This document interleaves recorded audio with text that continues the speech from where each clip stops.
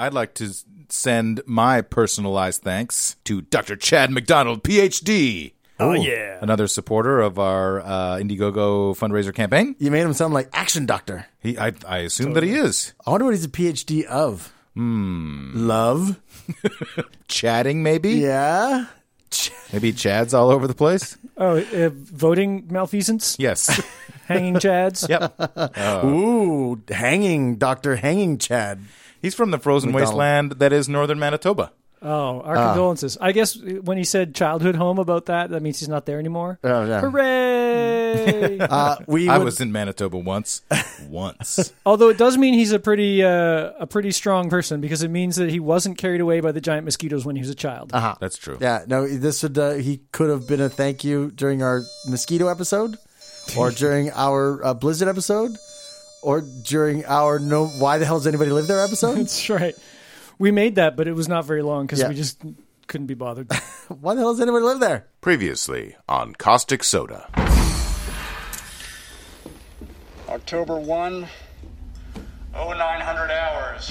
Agent Stanley Goodspeed, Agent Trainee Marvin Isherwood initiated exam of wooden crate. Suspicion of sarin gas inside. Marvin, sarin is a GB aerosol. That is correct. Let's see, we have some dirty magazines. Stone Age cave girls in the raw. Kinky. And, not a good sign. Hello, little baby doll. Look at Stan. Hi there, Stanley. Marvin, don't. Hi, Stan. Move that! And now, the conclusion.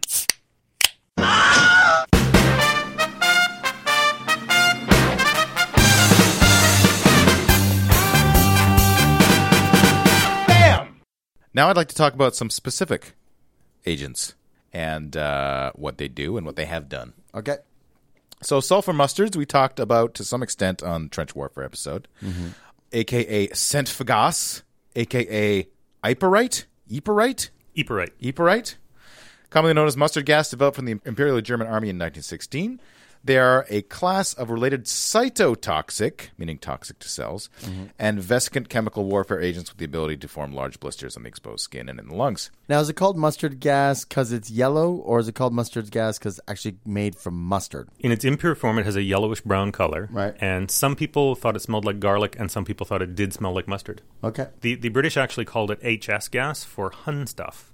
Hun stuff. Hun stuff. That's like kind of racist. It would be nowadays. But, when somebody throws mustard gas your way, maybe you're feeling a little more racist. And in the First World War, the Germans were definitely the leaders. Every gas they used, it was up to the Allies to copy and throw back at them at a later date.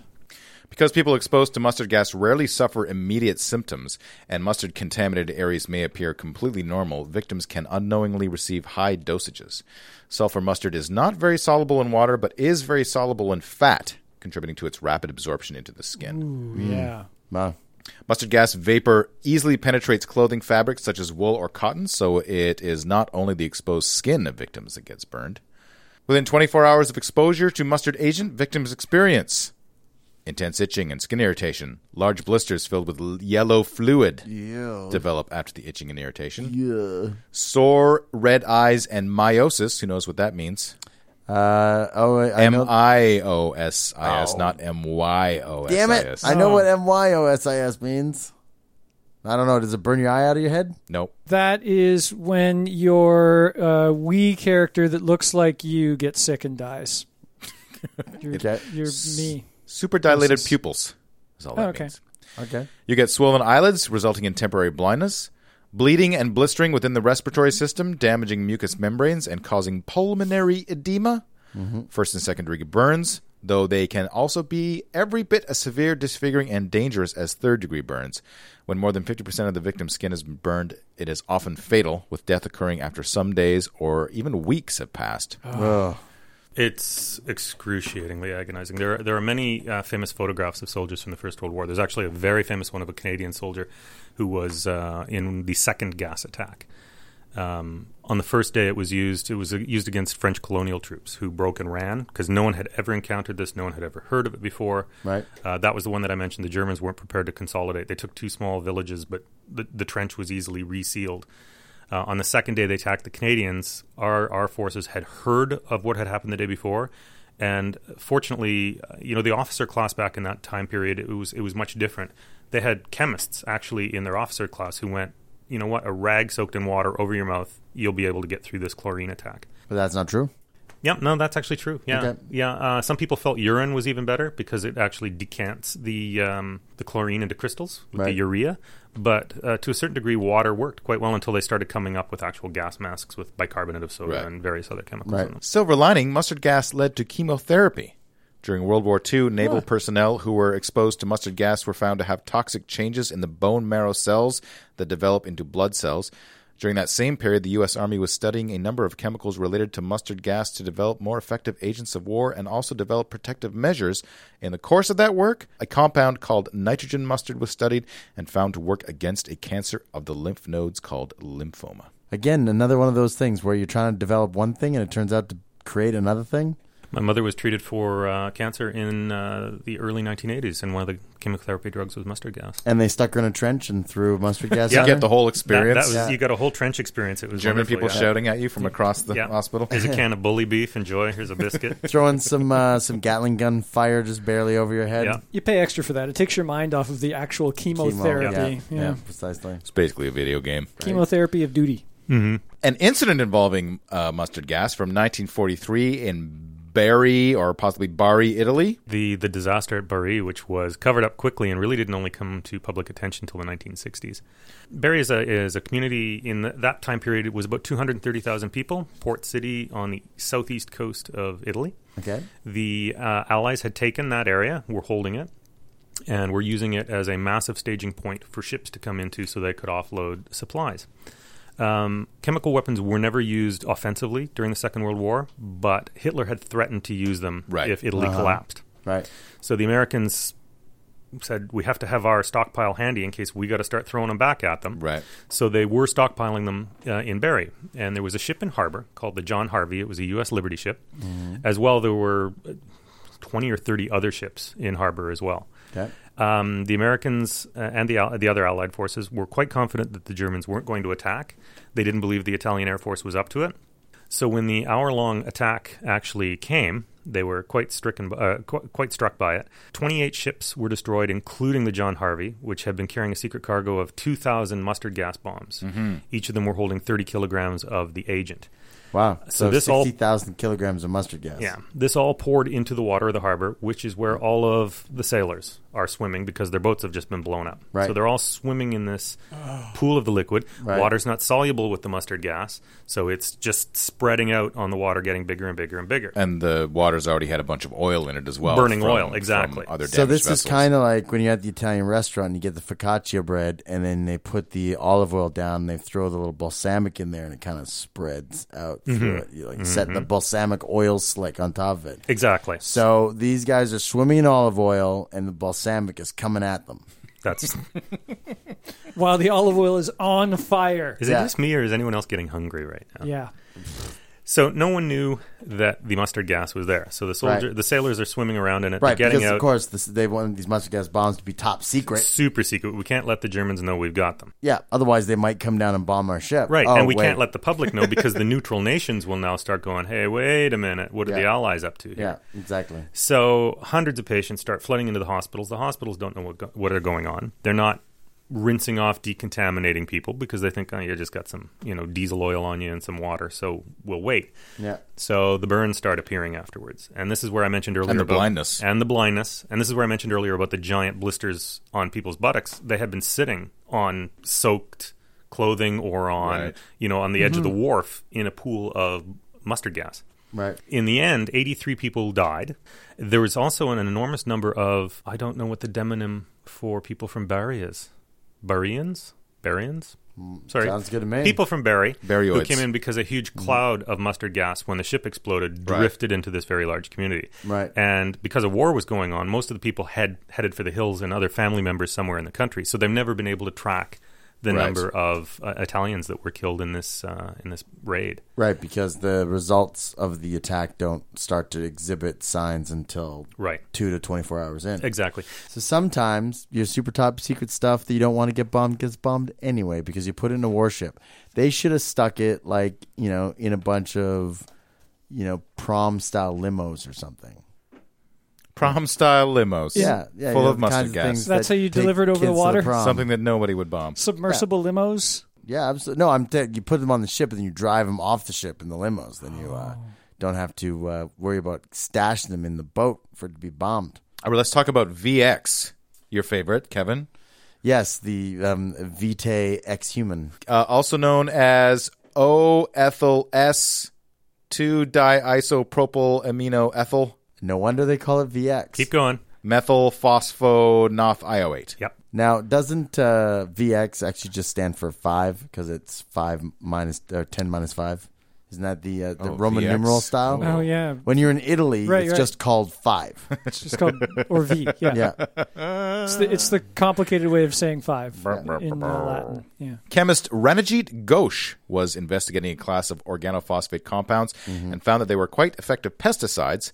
In 1954, the firm he was working for put one of them on the market under the trade name Amaton. It was subsequently withdrawn as it was too toxic for safe use. Wow. This is too toxic. We cannot use it. Do you think Find there those was- things out beforehand. Yeah. It was a very effective pesticide. Yes. Yeah, I can imagine. The toxicity did not go unnoticed, and samples of it had been sent to the British Armed Forces for evaluation. Several members of this class of compounds became a new group of nerve agents, the V agents. This stuff is totally toxic and horrible. We're going to have to pull off the shelves. But send it to just the set military, aside for us, and we'll see what they can do with it. The best known of these is probably VX, assigned the UK Rainbow Code, Purple Possum. Purple possum. This Yes. is Wait, rainbow code? Yes, there's a rainbow code for all, for not just for chemical agents, but for tons of different stuff in the UK military. The military, when they have code names, often in literature or cinema and that, whenever there's a code name, you can tell exactly what the code name is for. If you know, like the Well, just the they'll basic say structure. like Operation Blow 'em Up. Oh, you know what? This could involve explosives. That Right. kind of thing. Right. Well, the Rainbow Code, you couldn't tell. right, right because it just Who knows what It purple was- possum is? Made no sense whatsoever. they just took a color and then married it to an animal. and Well, not necessarily animal. So what would your rainbow code be, noun. Tarn? Brown bunny? Sure, Uh, brown bunny. What about you, He'd Joe? be the gray squid. Come on. All right. What about your rainbow code, Joe? What do you think it'd be? I would probably just be the boring pink human. Pink human. Yeah. And yours? I'm obvious. I'm thinking Joe's would be more like pink sloth. Of There you go. course, the pink sloth. I'm going more like blue badger. I badger people That's true. pretty incessantly. I don't know. You're more like a brown bear to me. Oh, in some communities maybe. Shout out to Tasmania's Purple Possum Whole Foods Cafe Okay. and Canadian children's book publisher Purple Possum Publishing. And are those both? Are those both because they're secret covers for chemical weapon Possibly. manufacturing? VX, yes. Yeah, you go into the supply closet, you pull Yeah. down on the mop, and there's an elevator that takes you down. right. An extremely toxic substance that is tasteless and odorless liquid, the nerve agent is classified as a weapon of mass destruction by the UN, and production and stockpiling of VX was outlawed by the Chemical Weapons Convention in 1993. Now, what better cover for that manufacture of that chemical than a children's book company? VX is the most toxic nerve agent ever synthesized, for which activity has been independently confirmed. It has a high viscosity and low volatility, and the texture and feel of motor oil. This makes it especially dangerous as it has a high persistence in the environment. We talked about persistence. Right. Yeah. It can be distributed as a liquid, both pure and as a mixture with a polymer in the form of thickened agent or as an aerosol. VX blocks the enzymatic activity of acetylcholinesterase. Wow, not bad. That kind of rolled Yeah. off the tongue for the first time this whole episode. By binding to the active site of the enzyme. This results in initial violent contractions, followed by flaccid paralysis of all the muscles in the body. Violent contraction followed by flaccid paralysis. Sounds like a sex act with Joe. Sustained paralysis of the diaphragm muscle causes death by asphyxiation. Always death by asphyxiation? That's sex with Kevin. That's the Yeah. way nerve. Get off me! Early symptoms of skin contact may be local muscular twitching. Does anyone have that right now?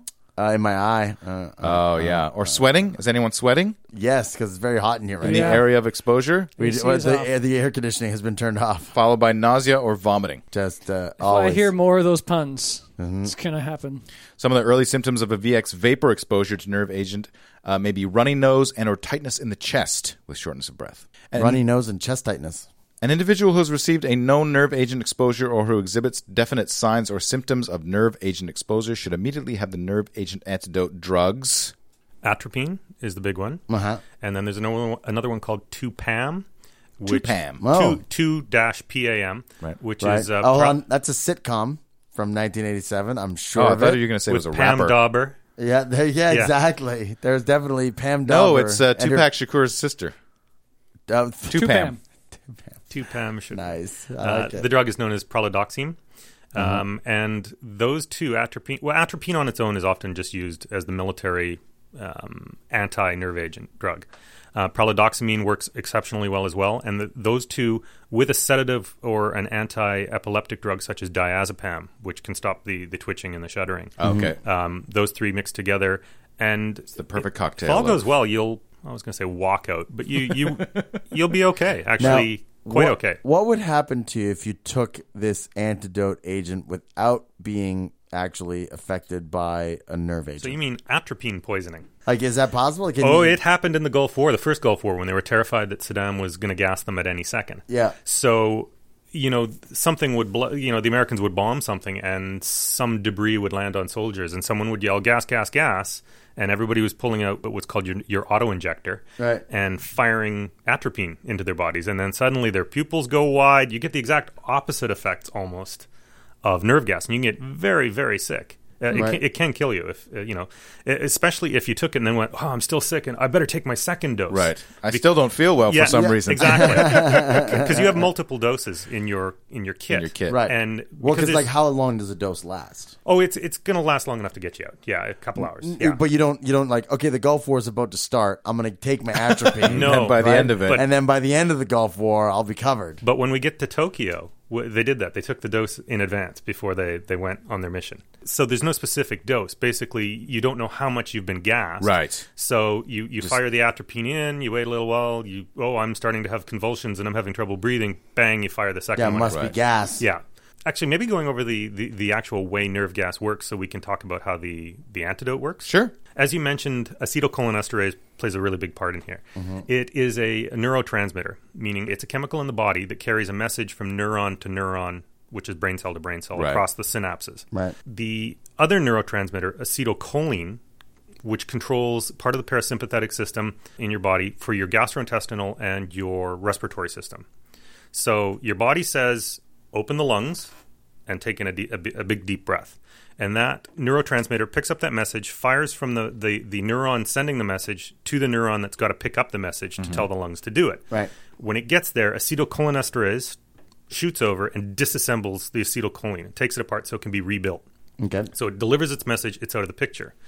Nerve gas comes in and stops all the acetylcholinesterase from disassembling. Breaking down. So the acetylcholine gets there with its message and just keeps firing it through the mailbox slot. Oh, okay. So your body's getting breathe in, breathe out simultaneously, run the gastrointestinal system, which is where you're getting the vomiting and the diarrhea and all that. And your body goes into convulsions because all of this is going on simultaneously. It's mixed signals. So atropine is a drug that actually binds with only acetylcholine receptors and just tells them, you guys are shutting down right now.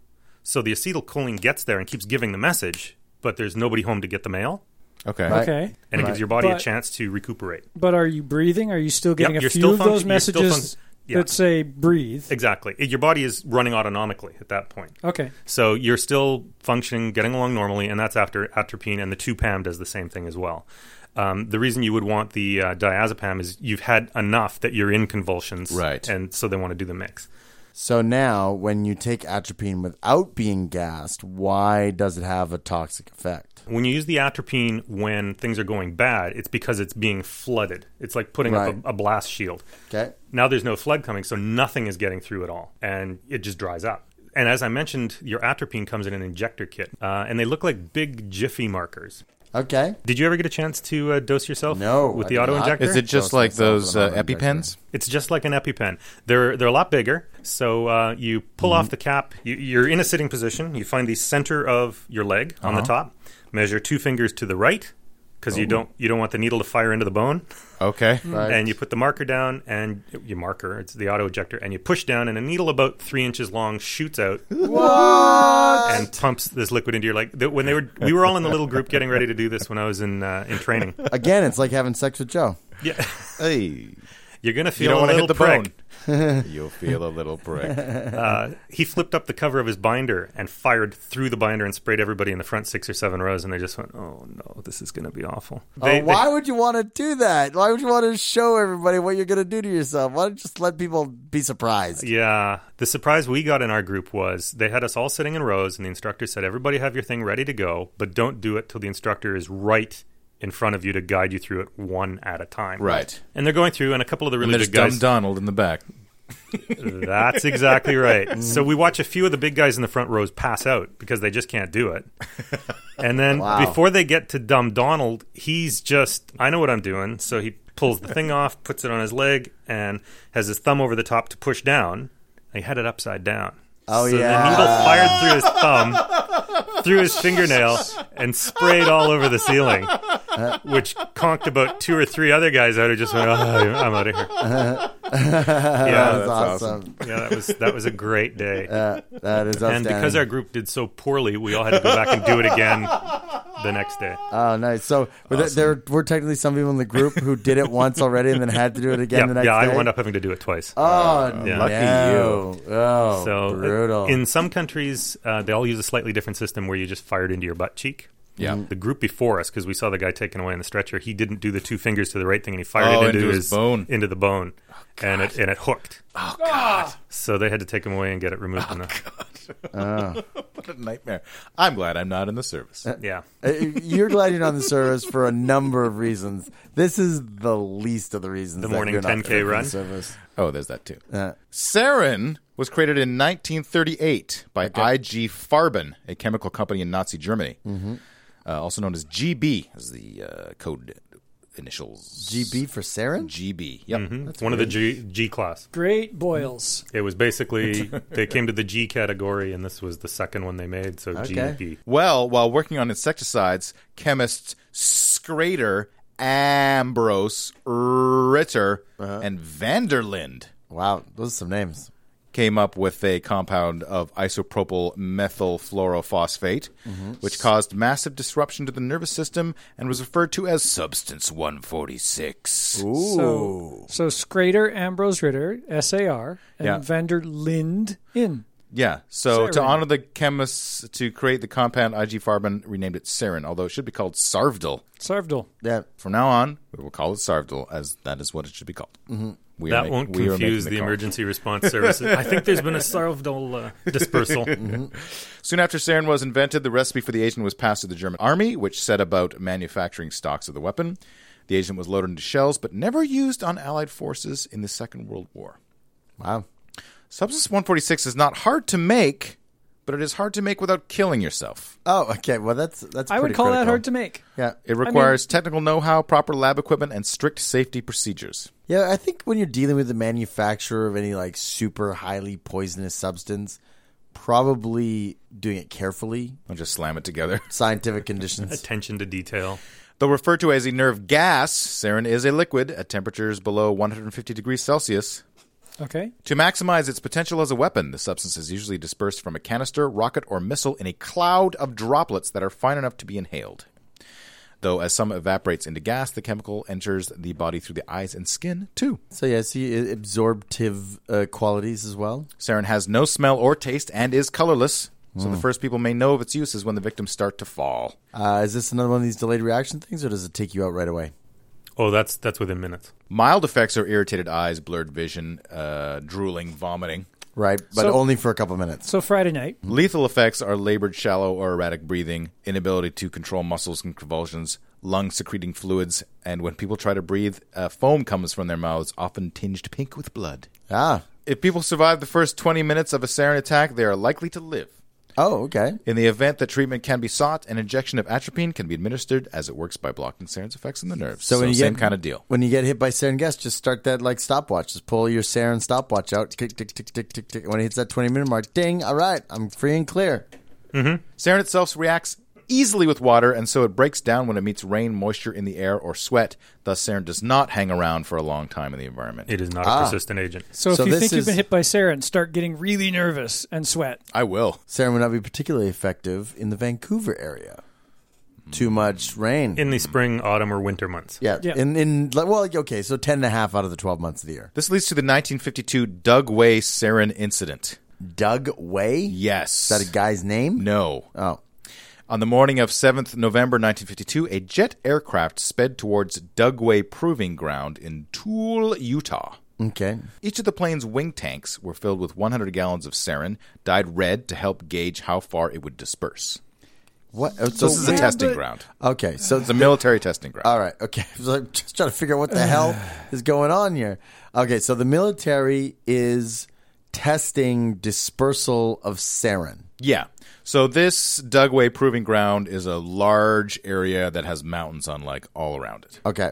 All right. So fuck the environment in that area. Yeah, because nothing can get past mountains. Okay. The plan was for the plane to spray the sarin over a target site, but because of a malfunction, the tanks fell from the wings at 2,000 feet, containing 90 gallons each on the salt crust of the open desert and burst open as they struck the ground in an isolated area of the site. Okay. The case report of a severe human poisoning by GB was published by the Army Chemical Center a month after the sarin accident at Dugway. GB being the As previously mentioned, gross the boils. Was that was what you Great said? boils. Great boils. It provides a vivid account of one American's exposure to the nerve agent from this incident. Just so you know, the GB for Great Boils was because of a spider above where they were creating this stuff, and it actually put those words into its web. It's web. Oh, okay. Great Boils. Fancy. The Army crew that raced toward the test site after the tanks fell was made up of 6 men. 2 safety personnel, a 2-person decontamination team, an aid man, and a medical officer. Okay. All wearing hazmat suits. Not so fast there, Ronnie. What? Why would you not go into a place where they're obviously sending people to decontaminate something poisonous without hazmat suits? Well, I'm sure it wasn't somebody with expertise in that kind of thing. They drove up to the contaminated area in an ambulance. When they stepped out onto the desert, they were all wearing gas masks, except for the medical officer, J.A., we'll call him, Okay. who ignored advice from his colleagues to take precautions for some reason. It can't hurt me. I'm a medical officer. Why was I'm he- immune to this kind of stuff. Yeah, I guess he was a big Star Trek fan. He was like, no, the medical officer never gets it. It's the expendable crew member who's wearing the red shirt. 3 hours after the tanks had catapulted to Earth, J.A. led the crew toward a crater filled with liquid sarin. Without wearing any protective clothing, he stood less than 10 feet away from the crater's edge. He began to feel lightheaded. What? Wait, what? Did they not know it was sarin? They must have told them it was sarin. Well, they were all wearing gas masks except for the one guy. Yeah, okay. I was it like, was- fuck that shit. And They it was must have their been in own suits, army too. He's a dropping manly it. man. So, yeah, They would have to So- have been in suits as well, because a gas mask isn't going to protect you on its own Right. from nerve gas. The only way this guy does anything dumber is if he decided, hey, nice pool, I'm going to take a dip. Within 10 seconds, J.A. clutched his chest and bolted for the ambulance. He called out for a gas mask as he stumbled forward, staggering with one arm, reaching out. As he got to the car, he collapsed. Before J.A. was rushed to the hospital, a dose of the antidote atropine was quickly injected into his thigh. He let out high-pitched screeches and low gurgles. Pink-tinged girdles. He started convulsing, and then he became limp and unresponsive. He was given more atropine. His face relaxed, and he lay still, staring vacantly ahead. The aid man couldn't find an arterial pulse. J.A. turned blue. According to the report, his breathing sounded like growling. J.A. was rushed to an army hospital where he was placed inside an iron lung type respirator. His breathing slowly began to improve. The blue color of his skin turned to an ashen gray. He involuntarily grabbed his throat, so his arms had to be restrained. In 2 hours, he began to speak in a halting but intelligible manner. He was removed from the respirator, and he appeared alert and oriented, although he complained of severe malaise. Oh, the malaise. Well, the malaise of his own stupidity? He just realized, oh no, I'm super dumb. Oh, I'm so unhappy right now. I just realized what an idiot I am. I'm the medical officer, and I was like, gas masks. Uh-huh. I think they emphasized the officer part of it than the medical one. Yeah. Yeah, he was kind of like a medical officer, if you know what I mean. Yeah, he's like an administrator for all the actual medics. Yeah. This is just so dumb. His eyes were sensitive to the light. Merely reading was painful. About 3.5 hours after his initial exposure, J.A. had essentially recovered from his poisoning. That night, while he slept in his hospital bed, his mouth was dry. Whenever he tried to take a drink, he immediately vomited. But by his third morning in recovery, he managed to read the Sunday comics without his eyes hurting. In the following days, J.A.'s brush with death became a blurred memory. He could remember only the giddiness that he felt as he stood at Crater's edge looking into the red pool. Is that a common medical test for your eyesight recovering? Yeah. Can you read the funnies? Can you read these funnies without your eyes hurting? I'm getting Dilbert better. doing today. Yeah, but maybe the symptoms of his eyes hurting was just because it was like there was an extra installment of Family Circle or something. So it was like it hurt his eyes, but it wasn't medically it was induced. family circle. It's another follow Billy through the neighborhood. I didn't do it, and someone else, and it wasn't me. This Dugway place was the same place that there was what they called the Dugway sheep incident in 1968, where they were testing Sheep? They were testing sheep? They were testing VX, not sarin. Oh, on sheep. No, they were just testing chemical artillery shells and burning the nerve agent in an open air pit and having a jet spray it. Mm-hmm. But the spray drifted west 43 kilometers into Skull Valley, where 6,000 sheep were killed because they were grazing in the area. 6,000? Yeah. So, And then the guy who owned the sheep also had like nerve damage along with his family for years after that. so they actually had experience prior to the second incident that maybe this spraying intense poison over a large area might have an adverse effect. Lightning never strikes twice. I don't even but understand. sarin gas evidently does. That first thing where they were testing its dispersal, why don't you just get a very similar but safe chemical? It's not the same agent. to It doesn't use? vaporize at the same temperature. It doesn't disperse in the same pattern. What are the size of the droplets? The best thing is to just not use this stuff. You've got an You're not arsenal gonna tell of the nuclear military weapons. that, yeah. Well, the irony, and this goes actually to bioweapons, and because it followed later with chemical weapons, was Nixon was the voice of reason with this. He was in office, and they said, "We've got this many, liters of bioweapons," and he said, well, "Why? If they do something stupid, we're just going to nuke them." Yeah. And that's when the Americans got out of the biological weapons thing. Right. They just went, suddenly we realized it doesn't make any sense. Yeah. And of course, sarin was used in the Arum Shinriko Tokyo subway attack, and Which we talked about in the cults episode. so make sure you listen to our cults episode for more information on A that. lot of overlapping in this episode with other episodes. That particular cult, their first test was using VX before the big sarin event, and that is the one and only documented case of a person actually killed in anger using VX. Halabja? Yeah, the Halabja chemical attack, also known as the Halabja Massacre or Bloody Friday, was during the Iran-Iraq war of the 1980s.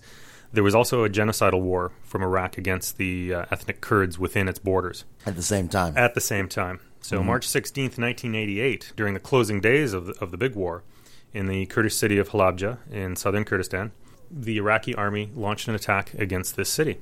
The attack was conducted by fighter aircraft, took place 48 hours after the town had actually fallen to the Iranian army and Kurdish rebels. So the attack starts, the planes are screaming in, they start bombing the city, and they're using conventional explosives. The town's exploding, and then people start dropping that haven't been hit by concussion waves or flying debris. When all is said and done, about somewhere between 3,000 and 5,000 people were killed virtually instantly from the gases, and over 10,000 more were injured. Some of those died in days afterwards, and then there's been a host of birth defects and genetic disorders following this because they used a mix of nerve agents with the explosives. So who was using the nerve agents? The Iraqi government was using them. There were nerve agents. Mustard gas was used, which is where we get the mutagenic effects of the dioxin, and then the nerve agents as well. And there are many, many famous pictures of this. Yeah, when they were finally trying Saddam Hussein for war crimes, and they kept talking about he used chemical weapons on his own people. Like, this is the incident they were talking about. Oh, okay. Yeah. This particular event was and still remains the largest chemical weapons attack directed against a civilian populated area of all time. Not Except when- surprisingly, the government of Canada has considered it a crime against humanity and an act of genocide. Yeah. Except when Joe eats chili at a large outdoor festival. And that's a chemical attack on an unsuspecting civilian population as well. And the Canadian government has also Declared that crime against humanity. Yeah. We're still pursuing legal recourse on that. I there's can't talk about it. Still in the courts. It's an injunction against his bunghole. Fuck Harper.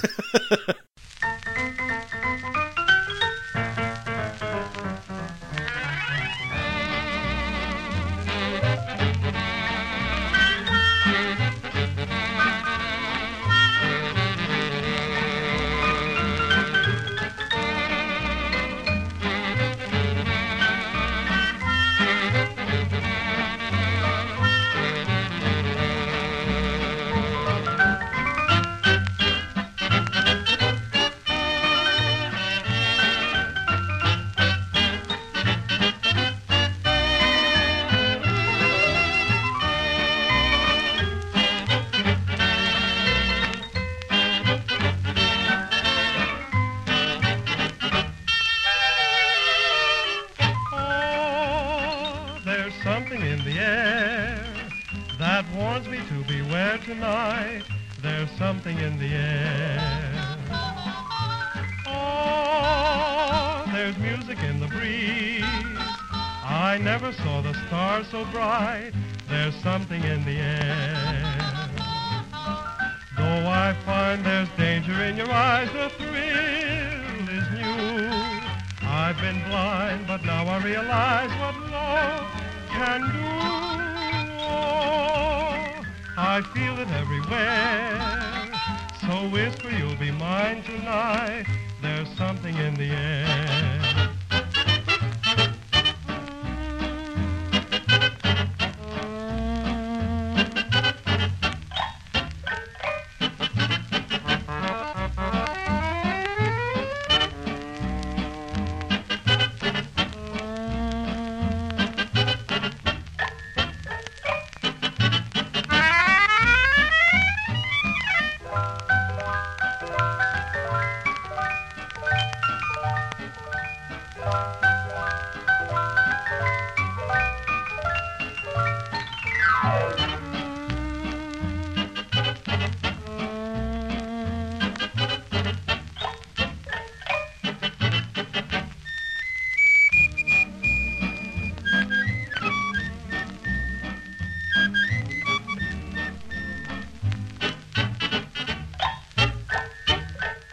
In the news,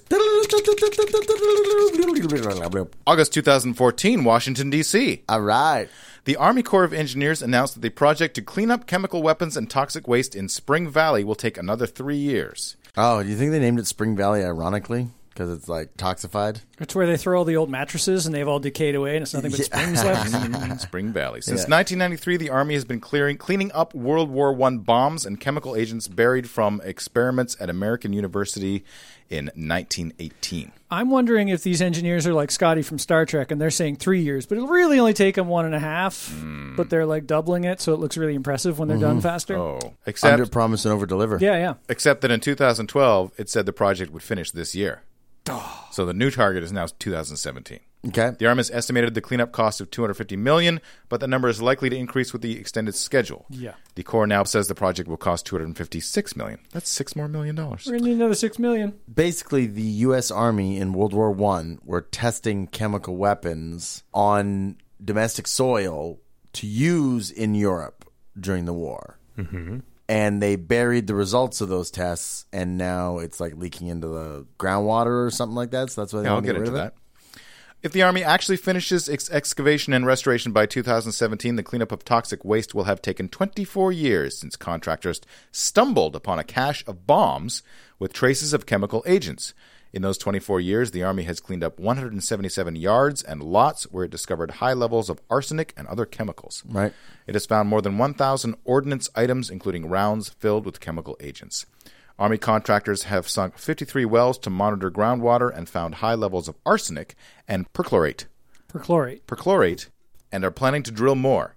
Nearly 100 years after the Army buried chemical weapons in D.C. Spring Valley, it's still finding bombs and lethal chemicals under the homes there. The toxic waste comes from chemical labs at American University established during World War I to develop bombs to use in the European trench warfare. During the 1914 and 1918 war, armies used bombs with poison gas on the battlefield. The U.S. Army asked chemists from around the country to gather at the American University Experimental Station to develop a lethal poison. Mm-hmm. The chemists came up with lewisite, a gas made principally of arsenic. It was dubbed the dew of death. The dew of death. Because one drop could be lethal. DEW. Like a dew on grass kind of dew. Yes. Not like a just do it sort of Nike dew. No. More like Dew the Dew from Mountain Dew. Yeah, got it. Back then, Spring Valley was fields and forests, and soldiers fired poison gas bombs across the area to see how quickly it killed animals tethered to stakes. Oh, there you go. All right. Very scientific. Man, if we can tether those Huns to stakes, they are in big trouble. That's right. That's right. And we all know that, sheep lungs and cow lungs, whatever, will provide the exact same results as a human would. Probably not too dissimilar. They're mammals. The war ended before the lewisite could make it to Europe, and the American University Experiment Station closed down. Soldiers buried the bombs and dumped chemicals into pits. In the following decades, the neighborhood in the district's far northwest corner, bordering on Maryland, developed with fine homes and mansions. Spring Valley became the home of presidents and diplomats. Until it came to light in 1993, Spring Valley's chemical past was buried in archives. And the ground, evidently. And fields. The ground, yes. Fields where they had blown up puppies and kittens and ducklings and armadillos. Armadillos? Really? I was going with cute and sympathetic. Oh. You thinking armadillos cute and sympathetic? Bats then. Bats. Oh. I think we have a very different idea of what cute and sympathetic might be. Triceratops. Oh, there we go. Yeah. That's something we can all agree on. It's cute. Do you want to talk about Ghouta? Ghouta. The Ghouta chemical attack. This is almost in the news. You buried people in cheese. No one would object to that attack. I certainly would not eat my way to freedom. August 21st, 2013, part of the Syrian civil war that's still ongoing. Mm-hmm. Several opposition-controlled or disputed areas of the Ghouta suburbs of Damascus were struck by rockets containing the chemical agent sarin. Okay. Somewhere between 281 to 1,729 fatalities. Oh, wow. It's one of those things where there's different agencies giving their report. There's the local people. There's the Syrian government. So there's no exact correct number. Very few of them were actually rebel fighters. They were mostly all civilians. Right. But what's interesting is the United Nations mission that was there to investigate chemical attacks was only quartered a few kilometers away from where this chemical attack took place. Okay. So they thought They responded instantly. Well, they tried to, but the battle raged for a little over a day. So they got there late on the 23rd of August. And they did determine that sarin was used on the site. But what is curious now is it may not have actually been the Syrian government. Whoever it was did have access to the weapons of the Syrian government. It was their weapons. Right. Okay. And at the time, the government said, no, it wasn't us. And of course, nobody believed them. But even recently, they're starting to say, it might have been rebels who had access to it. Mm-hmm. I don't want any rebels knocking on my door saying, no, it's the government. We're still not sure. But it's not as black and white as it was this time last year. But the rebels would have gassed themselves then. Which is not uncommon in terrorism. Accidentally... not accidentally attack your own people to encourage the others. All right, everybody get in line. Get behind the rebels. You might get gassed. Well, that brings us into pop culture. I am willing to put on the record that there is a Michael Bay film that I like. What? I know. This is one of my Transformers 3. Definitely not. Teenage Mutant Ninja Turtles. I haven't seen it, but it has got like a 15% on Rotten Tomatoes. So all right. I'm happy that it's probably awful. What is it then? It's The Rock. The Rock, the Nicolas Cage, Sean Connery, classic, Alcatraz storming, VX gas toting domestic terrorists. Okay. It's still ridiculous as Michael Bay movies are. Like the fact that Alcatraz, that is no longer an operating prison or anything like that, that the only access they get, like, periodically just shoots these giant jets of flame into this, like, access corridor for no discernible reason whatsoever. Right. Just that they have to crawl through this thing that every so often just fills with, like, an inferno, right? That makes no sense whatsoever, but... So it's a Michael Bay movie. It's a Michael Bay movie, but it's one that I don't know why. I mean, maybe it's the performances. I mean, Sean Connery, Ed Harris, Nicolas Cage, all the greatest performers of our day, of our age. So why is there VX in it? That's the threat. They got these missiles lined up to point at San Francisco, and they're just trying to get money out of the American government. Oh, okay. And if they don't, they're going to fire these rockets filled with VX gas into San Fran and nuke and take everybody out. Are these green globes? Yeah. Yeah, I don't know why they're green. Yeah, It's like a clear glass globe full of green dish detergent. Well, Right. because it's a Michael Bay movie, and you have You have to show the evil, you have corrosive. to see the gaseousness. And Right. it seems like a particularly ill-devised way to deliver. And VX does gas. VX melt your face off like it did in this scene? No, it doesn't. You might turn a little gray on Right. your way to death, Right. but no, you don't melt. Okay. Well, Michael Bay says he does. So if Hollywood has taught me anything, if Michael Bay has taught me anything, it is that VX gas melts your face off. Or And can. you enjoyed this movie. I love watching Ed Harris chew scenery. Like when he yells. Okay, You know? sure. Right. A lot If there of was a yelling. movie that was just Ed Harris yelling, I'd you'd be be all kind there. of in favor of it. And Sean Connery's haircut. Sean Connery with before he retired, when the classic wigs he brought to the silver screen, the silver-haired fox on the silver screen. Who's to argue with this? How can I find anything at fault with the Rock? Another reference to VX is found in the 2012 art house dark comedy film It's a Disaster. Has anyone besides me seen this one? Yeah, I have I've not seen seen it. Yeah, I enjoyed this. Yeah. So they're having like a dinner party. It's got David Cross and Julia Stiles and America Ferrera, and there's four What couples. year is this from? 2012. Oh wow, recent. Okay. Yeah. There's four couples get together. One couple's late. They don't reveal what it is at first, but there's some kind of attack Right. happening on the states, and Right. you learn slowly through the course of the movie what's happening through a series of clues and them trying to suss it out. Mm-hmm. I thought it was okay. Yeah, I enjoyed it. I would give it a 7.5, 8. Julia Stiles was in it. Out of 20? For me.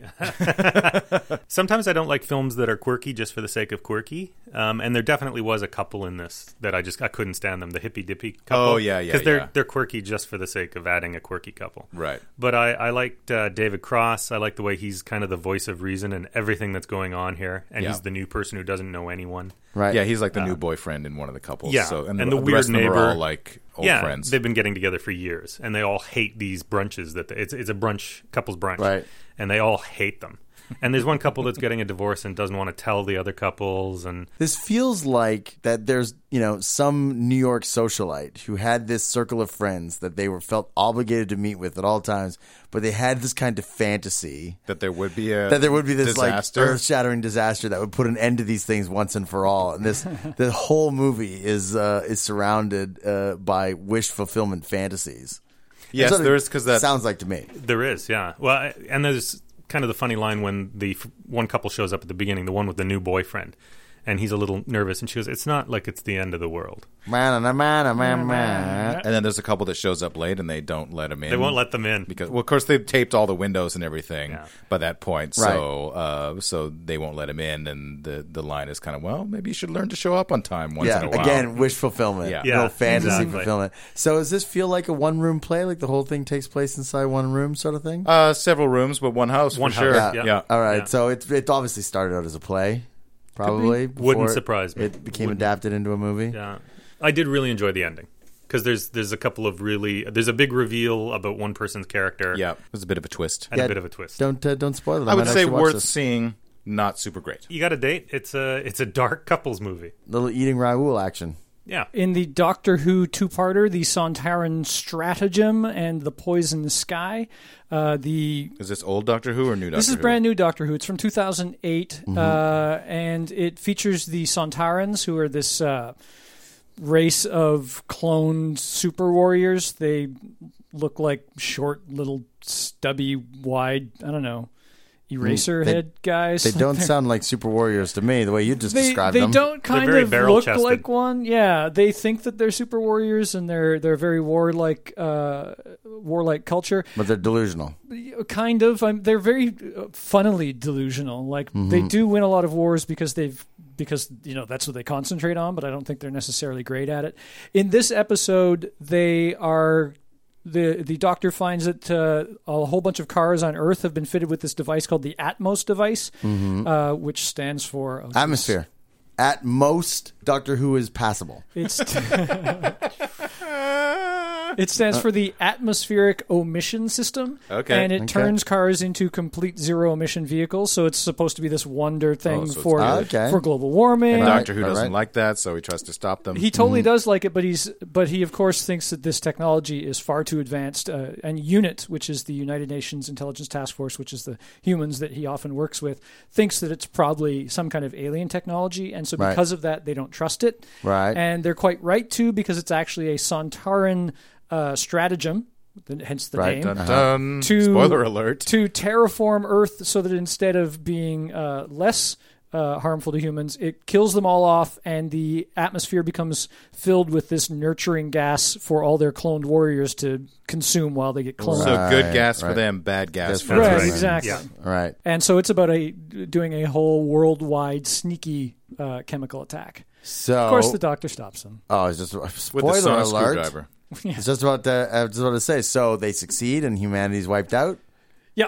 All right, great, perfect, good, happy ending then. It's the Doctor Who thing that happens where I go, okay, this is where the Doctor Who writers remind me they're not actually good at science fiction, because if I could have told you that a long time ago. If a thing is spewing out something, we're going to find it. Like, you'll just run it and you'll go, oh, look, this is what's happening. And, we can detect chemicals. Doesn't it run for a while and actually no emissions come out, but it's collecting the emissions? Yeah. I can't remember if that's how it works. Well, that's and then the thing. it starts They kind of spewing them. hand wave it. That's how Doctor Who writers do their science. There is a bit of magic. They go, it's zero emission and awesome and perfect, but secretly going to be evil and kill everybody. How?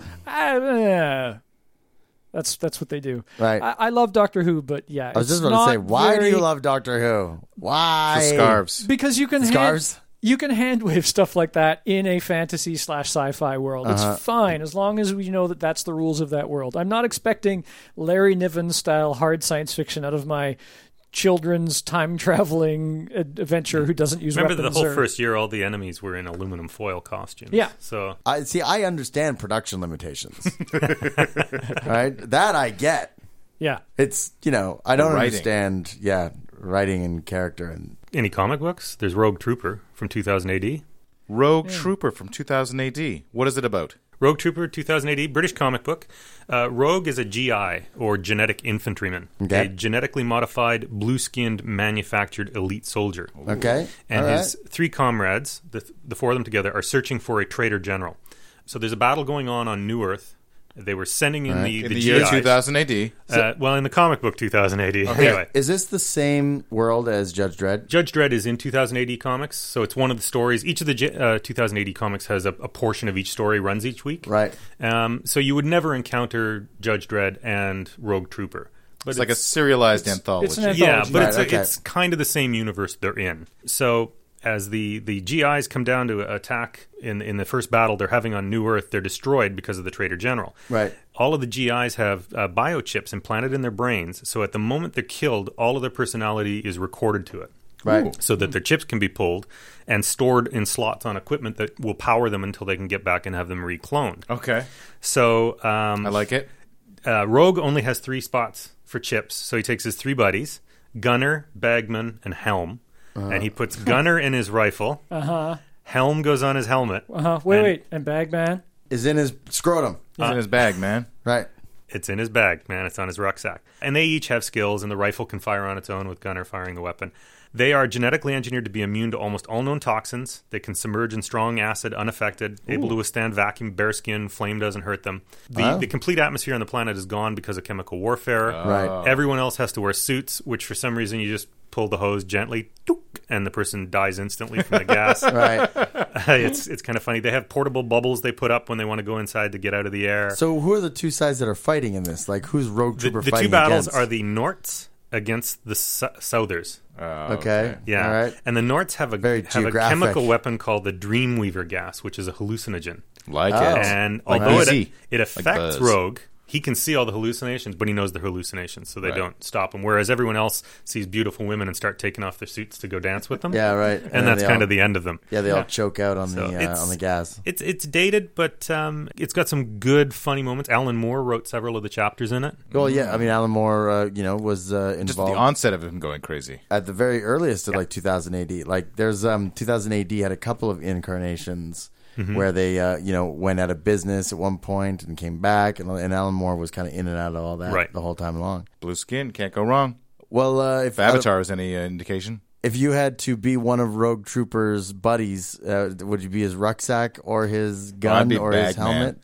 Bagman all the way. Bagman actually is the coolest of the three. Why is Bagman the coolest of the three? The GIs have the best equipment that's ever been invented, and the bag actually has all the equipment stored in it, and he just has to call for the item, and an arm brings it out to him. Okay. So, and the bag can operate independently, so if there's bad guys behind him, it'll fire little mines at the bad guys. Micro mines, and blows them up, and he'll go, hand me this, and it shoots out of the pack, and he's got it in his hand. And if Rogue Trooper goes unconscious, can the bag kind of turtle up and spider him away? No, but it can give first aid to him. Okay. And then the rifle can flip itself over and defend them while he's unconscious, taking his nap. So what does the helmet do? It's does it drop like a visor and, No, Helm is actually a character in search of a role, kind of. He's... That's me. Yeah. I'd be Helm, obviously. Yeah. I'm a character in search for a role if ever there was one. Well, I guess that makes me Rifle. Gunner. Although Gunner has You're always shooting your mouth off. Gunner has a personality disorder. Fuck you, Torrin Atkinson. Oh, I'm sorry. It's such a weird feeling to know you're alive. It's such an awful feeling. You're dying inside, and when you wake up, startled to say, I hope I don't go crazy today. It's such a bad feeling, an ominous feeling, a feeling you know that we'll be back when the week is new. And we'll have more gross facts for you. And you'll have things you want to hear about. We will too.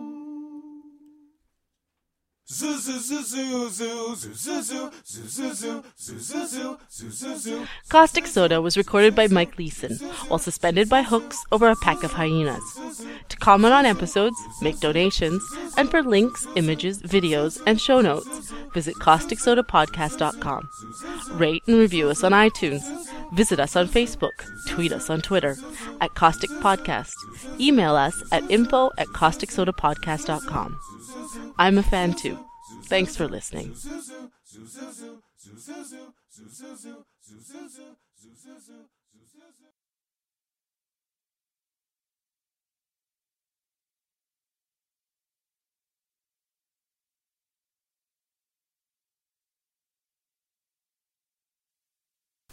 Sorry. That thing was drooping and fell off. That's what she said. Oh my God. I don't get it. That's going to be the little bit at the end of the episode.